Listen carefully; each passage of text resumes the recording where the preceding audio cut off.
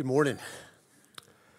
We get to preach and learn, and I get to teach on the Lord's Prayer.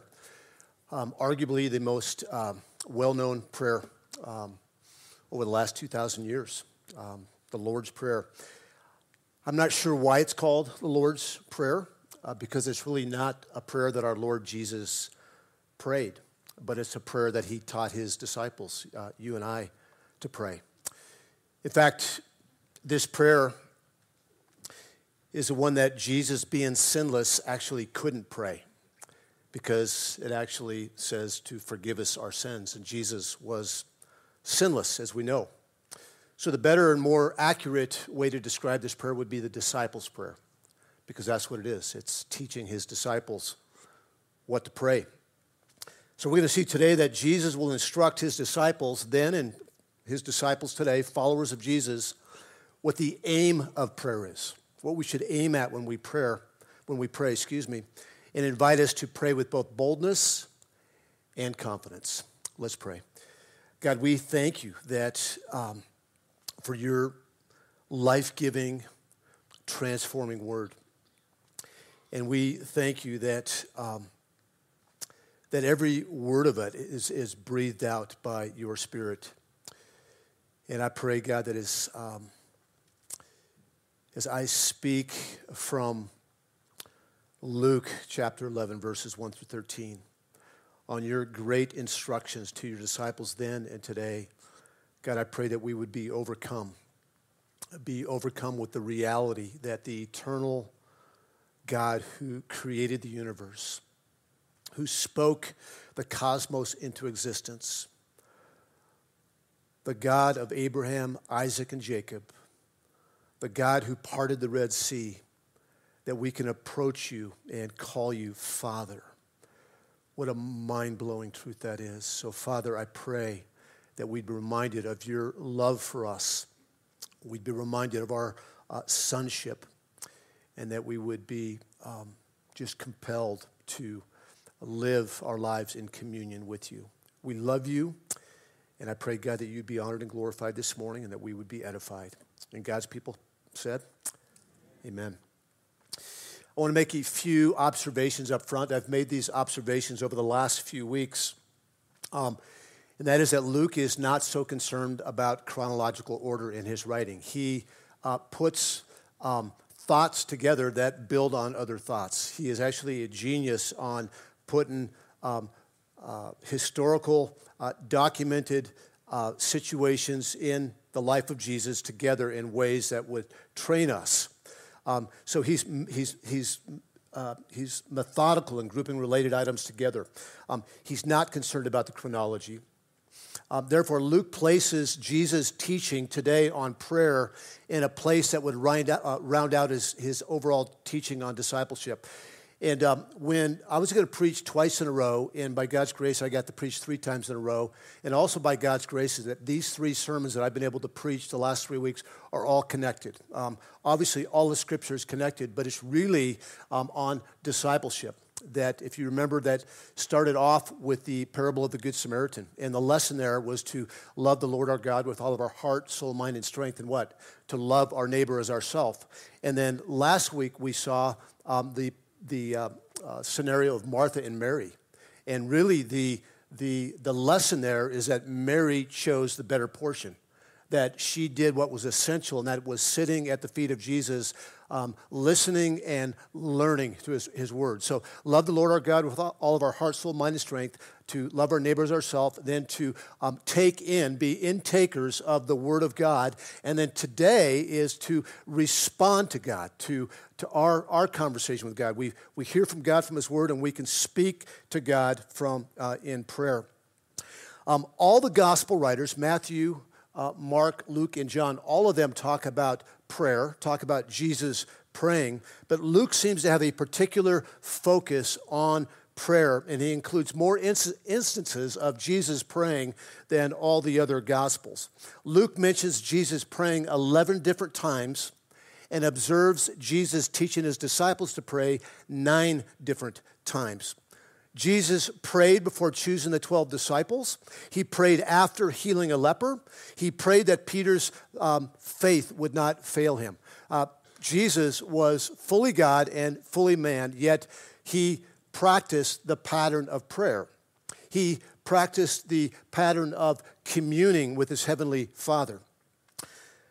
So I grew up Roman Catholic, and I witnessed people praying all the time. One of the most common patterns of prayer that I observed was something called the rosary. And the rosary involved reciting words with a quickness of repetition that blew my mind. Like, I never learned to pray the rosary because there was too much memorization involved, and I failed everything that involves memorization. I feel like God protected me from that. Praying the rosary involved reciting words with a quickness and a repetition that just went on and on. 1 month out of the year, devout Catholics would pray the rosary every day, and that's no small task, because here's what praying the rosary involved. It consists of praying 53 Hail Marys, 6 Our Fathers, and 6 Glory Bees, over and over and over again. I also got to experience something called the sacrament of confession. And what that was is that you would show up periodically. I think when your sins, when your guilty conscience, it just was overflowing. I'm not sure how often that was. It really was like every couple of hours for me. But I would go in like every 3 or 4 hours into this church where the lights were dim, and I'd walk into a dark box. I would shut the door, and a window would open, but you couldn't see through the window. It was a screen. I'm pretty sure you could see me, and I would confess my sins to a man that I didn't know. And then he would assign me prayers that I didn't understand. And I would pray to a God that I didn't know. And I never really stopped to ponder the meaning of why I was saying these words. I just assumed that these prayers would somehow keep evil away from me and conjure up some type of blessing. And I would submit to you that some of us, that's our prayer life today. That we think that prayer is just simply some type of exercise to keep evil away or conjure up some type of blessing from God, a distant God. And after becoming a Christian, I still didn't fully understand the aim or the purpose of prayer. I knew it was important. I saw other people doing it, but I didn't really understand the purpose or the aim of my prayers, so I developed a in-priority complex. How about you? How is your prayer life? What is your understanding of the purpose of prayer? What or who is your aim in prayer? Is God a distant genie in a bottle that you summons up when you're in a jam? I had some notes written down here that I actually erased, but I'm going to say them just from memory because our view of God the Father is oftentimes shaped by our view of our earthly father. And I'm wondering, like, when you pray to the Father, what is your imagination of his countenance towards you? Like, oh, here he comes again. Same request. Or don't come to me until your act is together. What is your imagination of the countenance of the Father? I'm going to submit to you that the Father beckons you to come. If you have been saved by faith alone, in Christ alone, by grace alone, that the Father welcomes you in any condition of your heart. No matter what you did yesterday or what you might do tomorrow. That he wants communion with his sons and daughters. Let me give you a definition of prayer. Prayer in its simplest form is speaking to God. It's a means of pursuing a deeper relationship with our Heavenly Father and asking him to provide the things needed. Don't miss this. The things needed to thrive as disciples of Jesus Christ. Today, whatever your prayer life looks like, I pray that you would have an increasing confidence that your Heavenly Father desires communion with you, and he delights He delights to give you the desires of your heart. And as a result, I pray that you would shamelessly and boldly approach him no matter the time of day or night and regardless of your current situation. I've structured this today as the ABCs of prayer. Verses 1 through 4, we're going to see the aim of prayer. In verses 5 through 8, we're going to see a call to be bold in prayer. And then we're going to see verses 9 through 13, we're going to see confidence in prayer. First, the aim. The passage today starts out with, now Jesus was praying. Jesus, the only begotten Son of God, is praying to the Father. His disciples saw him often. This wasn't a one-off that they experienced. His 12 apostles and other disciples saw Jesus continually withdrawing to pray to the Father. But this is the first time where it's documented where the disciples asked Jesus to teach them how to pray. So they waited until he was finished praying, and then they approached him and said, Lord, teach us to pray as John taught his disciples. That's John the Baptist. And it's not clear why they wanted Jesus to teach them what John prayed or what John taught his disciples. We do know that Jewish religious leaders and their followers customarily had distinctive prayers, and John the Baptist might have had some distinctive prayers that he taught his disciples. Bottom line is this: Jesus' followers wanted to know how and what to pray. So the question is what is our aim of prayer? What did he teach them the aim of prayer should be? So Jesus responded, when you pray, say this. When you pray. Not if you pray or when you get time to pray or when you learn to pray. It's when you pray. We're created for prayer.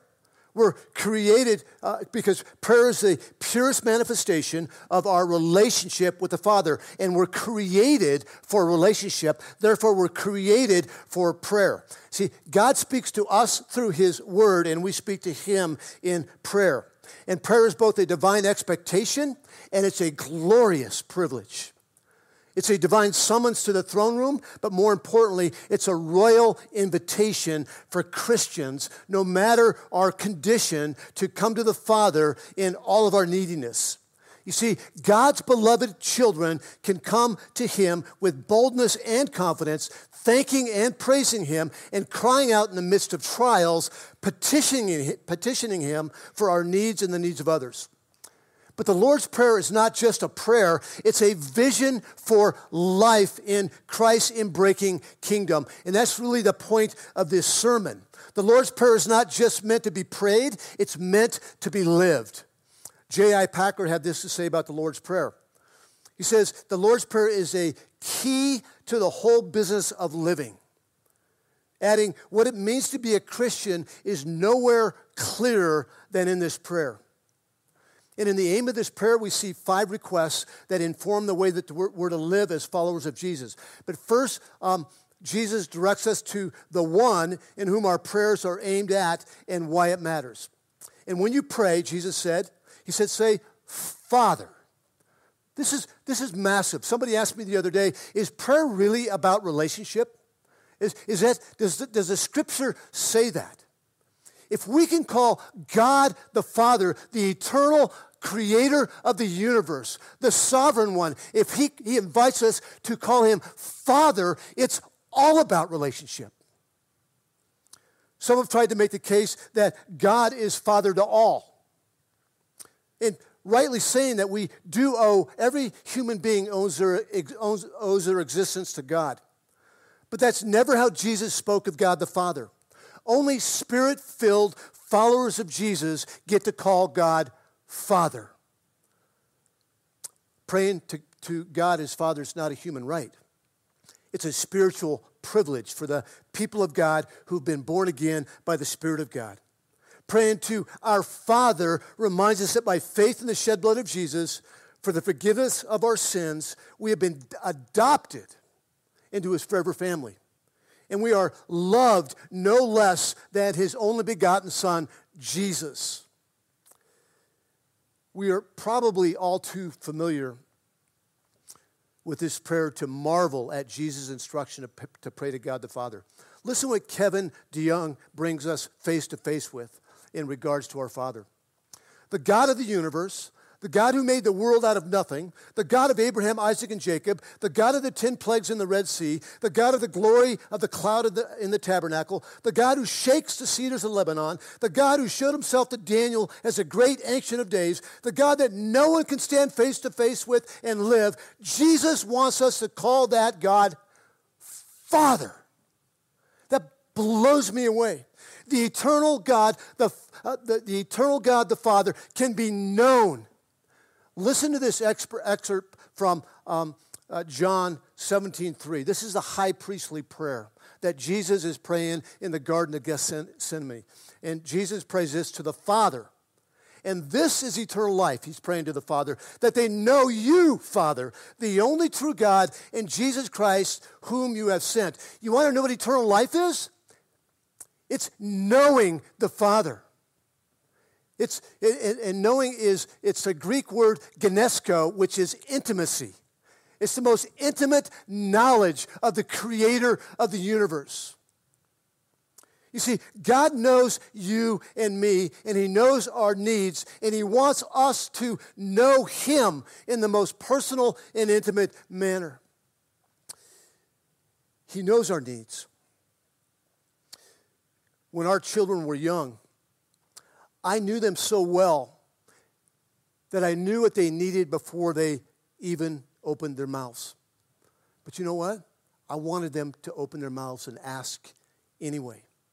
I longed for them to express to me their fears and their desires and to verbalize their thoughts and their feelings.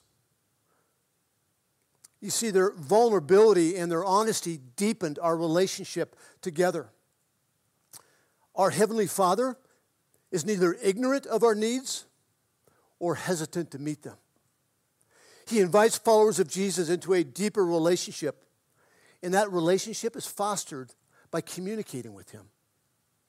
And prayer is our primary way of communicating with the Father. He will always hear the prayers of his children, and he will either give us what we ask for or give us what we would have asked for if we knew everything that he knows. But he will always give us what he knows we need. He will always hear the prayers of his children, and he will either give us what we ask for or give us what we would have asked for if we knew everything he knows. But he will always give us what he knows we need. Understanding the Father's accepting love for us is the spark and fuel of prayer. We don't pray to be accepted. We pray out of our acceptance. Now here starting in the second half of verse 2, Jesus instructs us to aim at 5 requests that inform the way we are to live as followers of Christ. And the first request is not that our personal needs be met, but that the name of the Father be hallowed. And the hallow simply means to make holy or consider as holy. Father, hallowed be your name. Father, glory be your name. One commentator said this, praying this, hallowed be your name, is asking that God act in such a way that he visibly demonstrates his holiness and his glory. By praying, hallowed be your name, we're asking that not only would God's glory be manifest, don't miss this, we're not just praying that God's glory be manifest in the world, in our systems, in the government, in the schools, but especially we're praying that his name be hallowed in our own hearts and attitudes and actions. God's name is hallowed when his people learn and follow his teaching. God's name is hallowed by living out the great commandment, loving God and loving other people. The Father's name is hallowed when we humbly walk the way of the cross, serving, loving, and forgiving others, and conducting ourselves as redeemed image bearers. We hallow the Father by the power of the Spirit for the glory of God, for the good of other people, and for our increasing joy.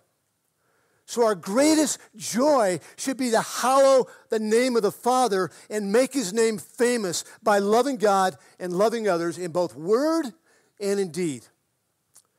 The next aim of our prayer is the Father's kingdom. After hallowed be the Father's name, it's your kingdom come. The kingdom involves three elements: a king, his rulership, and the people he rules. In Mark 1:15, after Jesus launched his public ministry, his very first words documented by Mark are these: "The time is fulfilled and the kingdom of God is at hand. Repent and believe in the gospel." You see, the kingdom is here. The kingdom isn't heaven in some distant place. The kingdom is now. It's near and it's coming. Scholars have referred to this as the already but not yet kingdom of God. The kingdom is here now, but it's not yet here fully. It's not yet perfected. People enter the kingdom of God by grace alone, through faith alone, in Christ alone. The kingdom is established and it will one day be perfected. In praying, your kingdom come, we're acknowledging that our Father is the sovereign king over the universe. And he has complete and total authority over all things on earth. We're asking that his kingdom rule would grow in our hearts and that we would willingly and joyfully submit to his perfect will, not our own. You see, when you pray, your kingdom come, it actually starts with us. Are we living in submission, in joyful submission to his kingdom? Are we building his kingdom or are we building our own kingdom?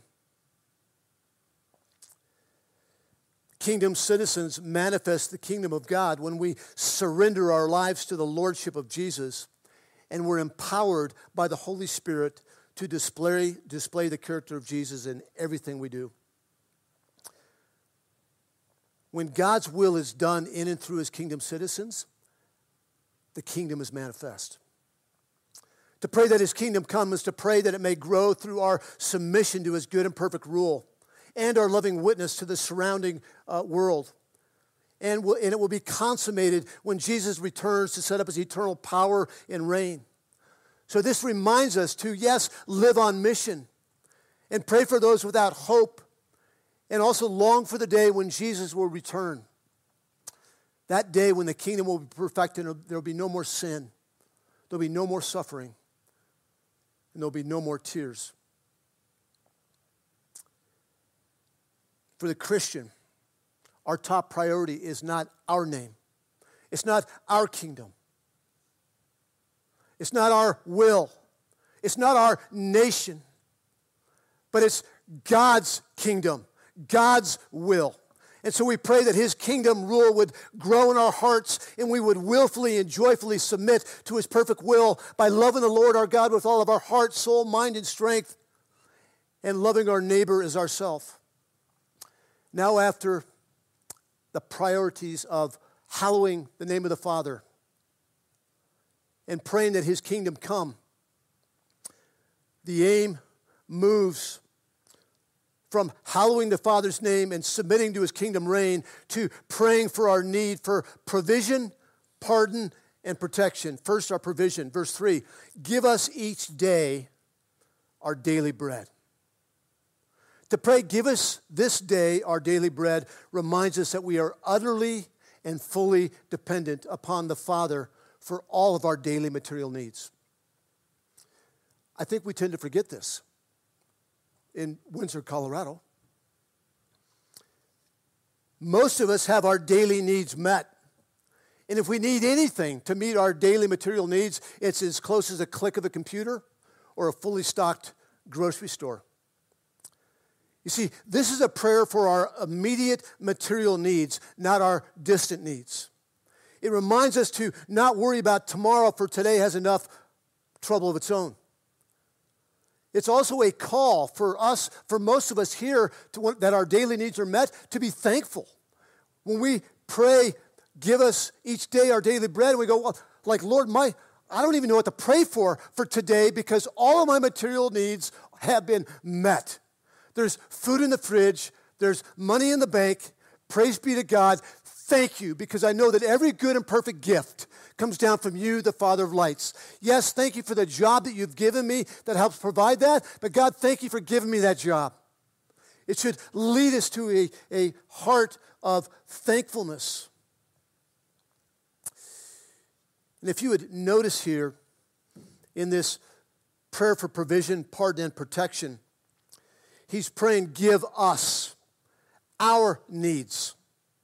Not give me my needs, give us our needs, which brings to mind the physical needs of our neighbors. Our neighbors here at WCC and in the big C church around the world.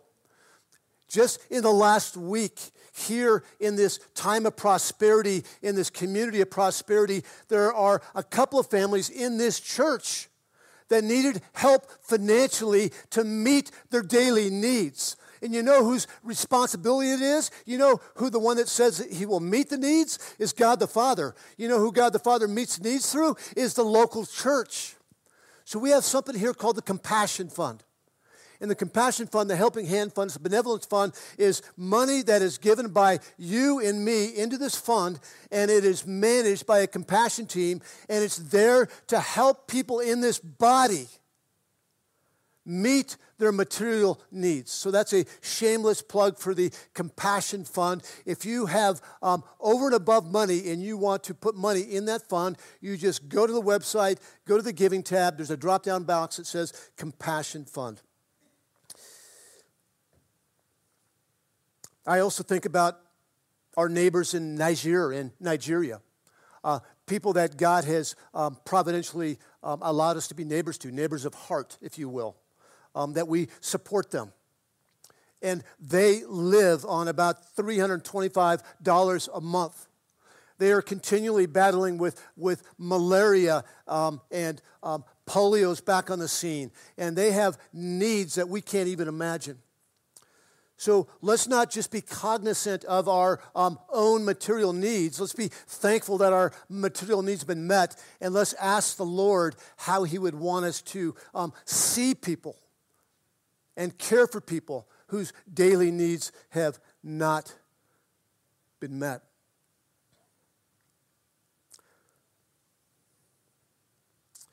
So it's good and right for us, whenever our needs or circumstances, whatever they may be, to remember that we are utterly dependent, moment by moment, breath by breath, for our daily provision granted by our gracious Heavenly Father. Our next need, our next P after provision is pardon. And forgive us our sins, for we ourselves forgive everyone who is indebted to us. The Apostle Paul, in Colossians chapter 2, one of my favorite places in Scripture, he describes our sin as a record of debt that stood against us. In the Greco-Roman world, the record of debt was a written note of indebtedness. God himself, God the Father, has mercifully resolved this problem for all who put their faith in Jesus, by taking this record of debt, taking this note of indebtedness, and nailing it to the cross, where Jesus paid our debt in full. Listen to Colossians chapter 2. And you, every single follower of Christ, and you disciples, you were dead in your trespasses and the uncircumcision of your flesh.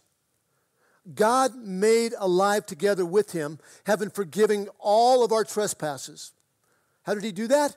By forgiving the record of debt that stood against us with its legal demands. This he set it aside, nailing it to the cross. Praise him for canceling the record of debt that stood against us, having a relationship with the Father. You see, we have been forgiven of every past, present, and future sin. There's no more debt. Every time we sin, it's canceled by the shed blood of Jesus. And living in the reality of daily forgiveness is as important to the soul and health as daily food is for the body.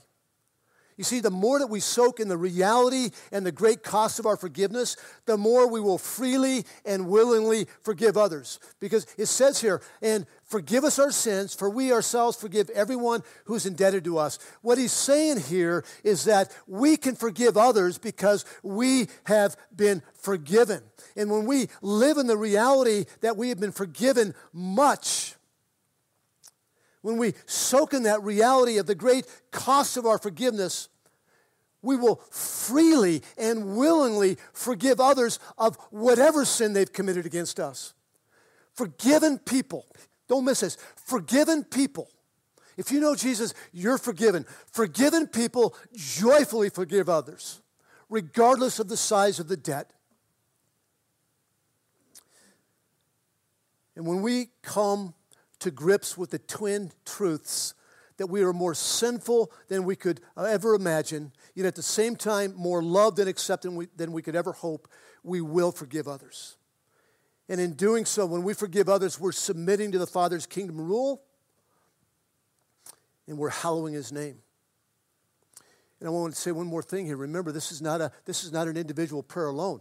And forgive us our sins, for we ourselves forgive everyone.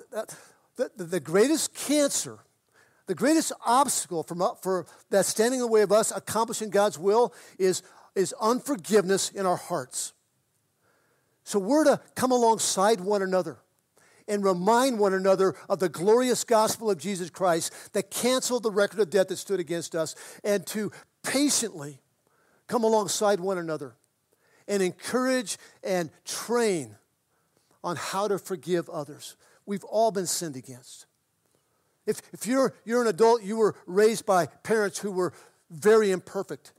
And many of us are walking around as adults with unforgiveness in our hearts. We may not even recognize it to parents who raised us. And that type of unforgiveness is impeding your relationship with the Father. So we can help each other in this endeavor. Finally, until God's kingdom is fully consummated, we need to understand that we are engaged in a spiritual battle. And therefore we need what? The third P, protection. And lead us not into temptation. In 1 Corinthians 10:13, we receive a promise that we won't be tempted beyond what we are able to withstand. And we're promised that in temptation that the Father will always give us a way out. Listen to Paul's words in 1 Corinthians 10:13. No temptation, believer, has overtaken you that is not common to man. What he's saying is that every human being has common temptations. God is faithful. Faithful you are. And he will not let you be tempted beyond your ability. But with the temptation, he will also provide the way of escape that you may be able to endure it. So we don't pray, keep us from temptation, but we pray, don't let us be overcome by temptation. This is also not a prayer to be delivered from the evil world. For we are to be in the world, Christian. We're not to be of the world, but we're to be in the world. So we pray, Lord, help us be in the world, but not be overcome by the world. It's also a plea to guard us from the temptation of the evil one. It's praying, God, the Father, help us recognize the lies of the kingdom of this world and strengthen us to walk in your kingdom, in holiness, for your glory, in our joy, all of our days. And so we pray for one another. This is a communal prayer as well, because the person next to you is being tempted every single day. So we pray for one another. Help us overcome the temptation of the evil one. So the aim of this prayer is to hallow the Father's name, submit to the Father's reign, ask for our provision, pardon, and protection. 5 parts. Hallow the Father's name, submit to the Father's reign, ask for our provision, pardon, and protection. Now Jesus takes a hard right turn. And really, this sermon should have been preached in 3 sermons. We had 3 sermons at our Crossway Huddle just on the first part of this, and we're trying to bite this all off in one Sunday. So I pray that the Lord would have us take away individually and collectively whatever it is he would have for us today. But here's where Jesus goes next. He uses a parable to invite his disciples to bring our request to the Father shamelessly and boldly. These 5 requests, bring them to the Father shamelessly and boldly. And it would be easiest to understand this parable if we identify the 3 characters right up front. There's a guest, there's a host, and there's a neighbor. There's a guest, a host, and a neighbor. And I'm going to explain this parable before I read it. Jesus tells this parable where a guest arrives at a friend's house late at night. Arrives at the guest's house, and at the host's house, a friend arrives at the host's house, and the host has nothing to feed him. And so the host goes to his friend's house, a neighbor's house, and knocks on the door at midnight and says, I need 3 loaves of bread because I have an unexpected guest that I need to feed. It's important to know that in that culture, Middle Eastern hospitality required that a host provide food for their guest. And I want to add to that food was not readily available as it is today. There were no 24-hour shops, and bread was baked for the day. There wasn't any meal prep for the week. Food was prepared for the day. I know that sounds like a nightmare to some of you moms.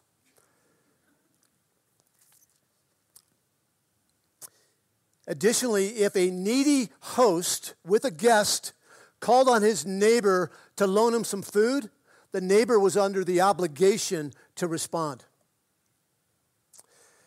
The host had not anticipated this guest coming late at night.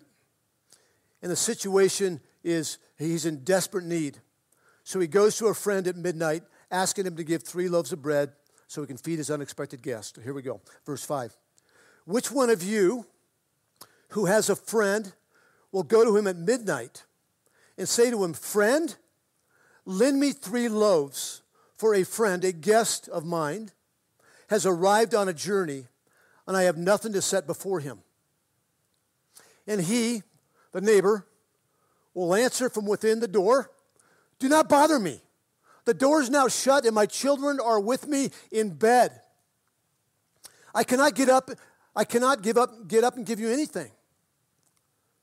Then Jesus says, I tell you, though he, the neighbor, will not get up and give him, the host, anything because he is his friend.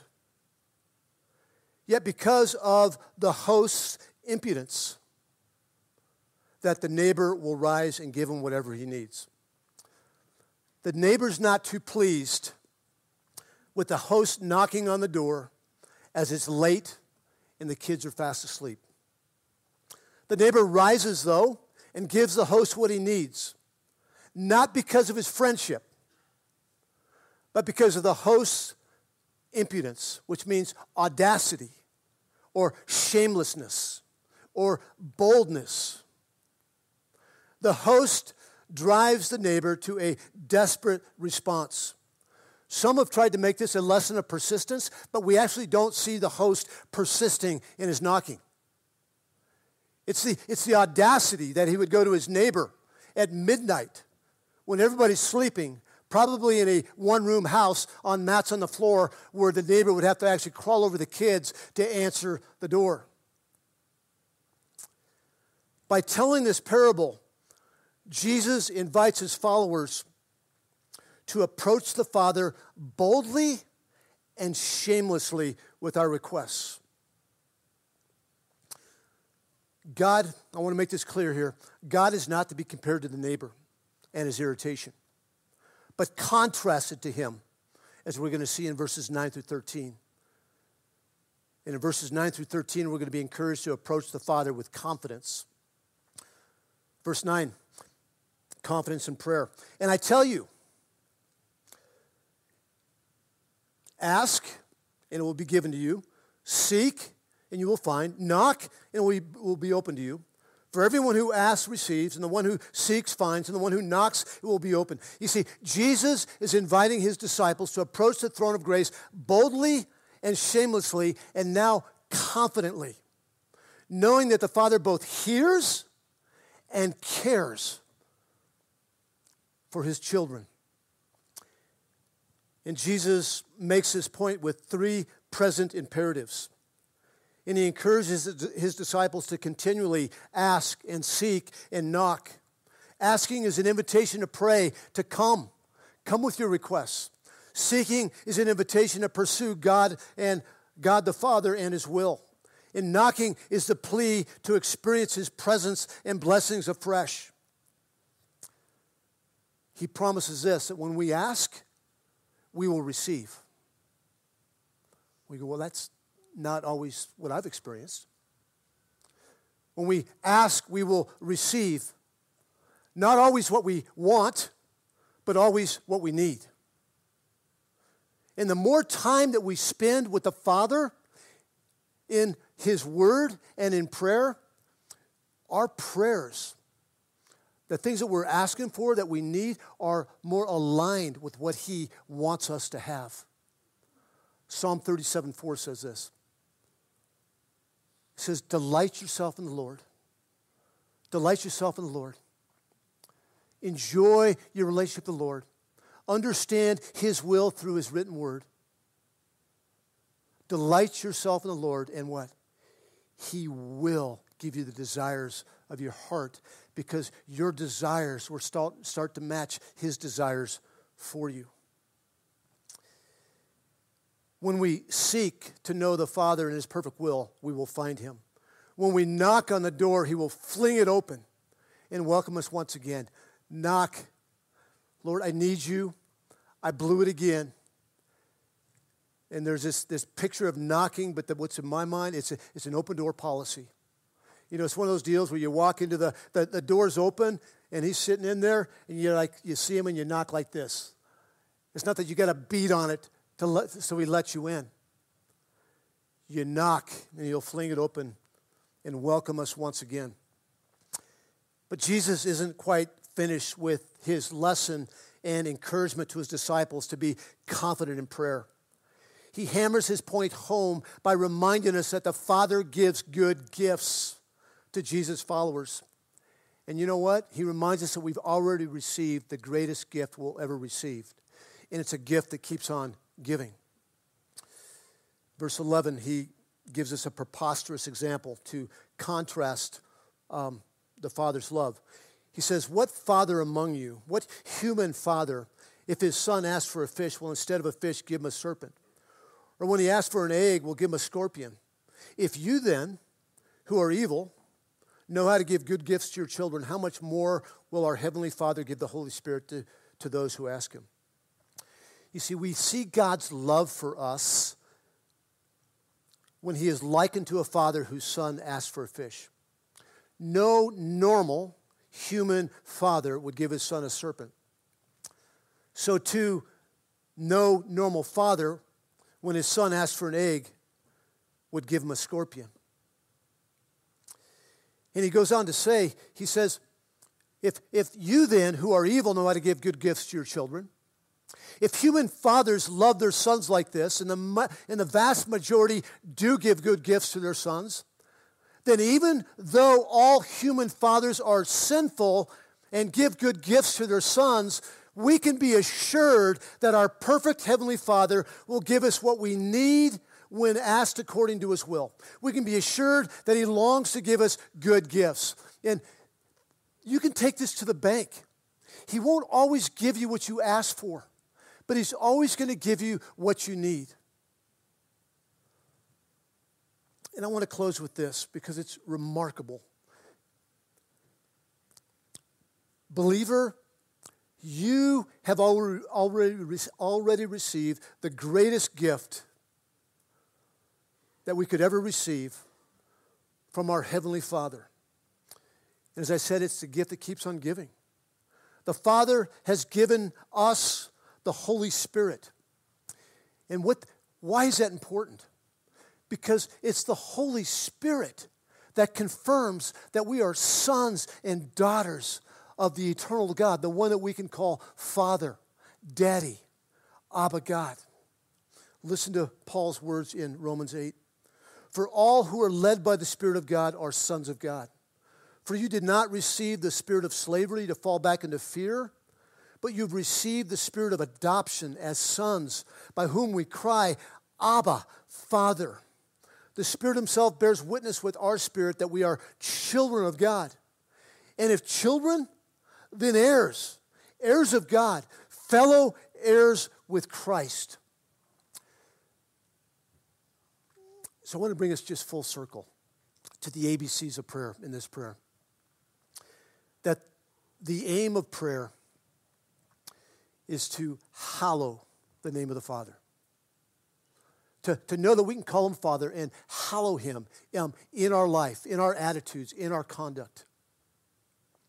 Next is his kingdom comes, that we submit to his good and perfect reign. So when we're praying, God, hallowed be your name, we're not just looking at the evil world out there, we're looking at the evil in our hearts. When we say, God, your kingdom come, we say, God, how can I bring your kingdom near to people today? By serving them and loving you. And next, he gives us the 3 P's to ask for. Our provision, our daily bread, our material needs.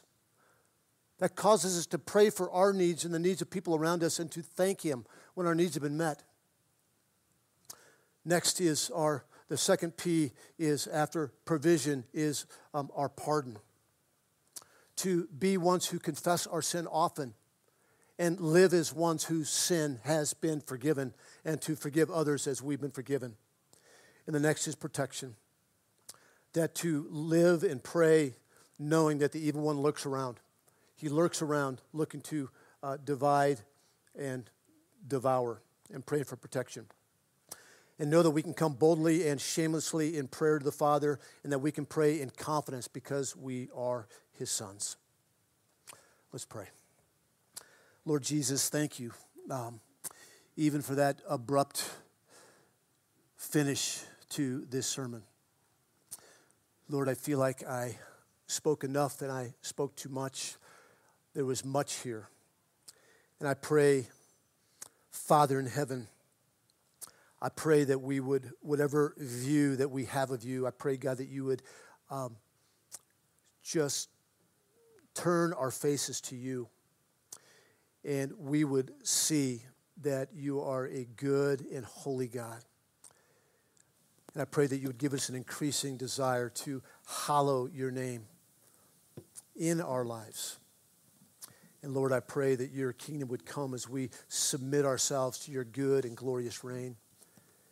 And Lord, I thank you that we can approach you with all of our needs, all of our requests, as they pertain to our provision and our pardon and protection. And Lord, I thank you that we can come boldly before the throne of grace. That the veil has been torn from top to bottom. That the record of debt that stood against us has been canceled.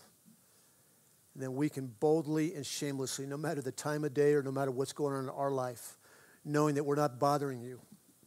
And we can confidently come before the throne of grace as sons, as co-heirs with Christ.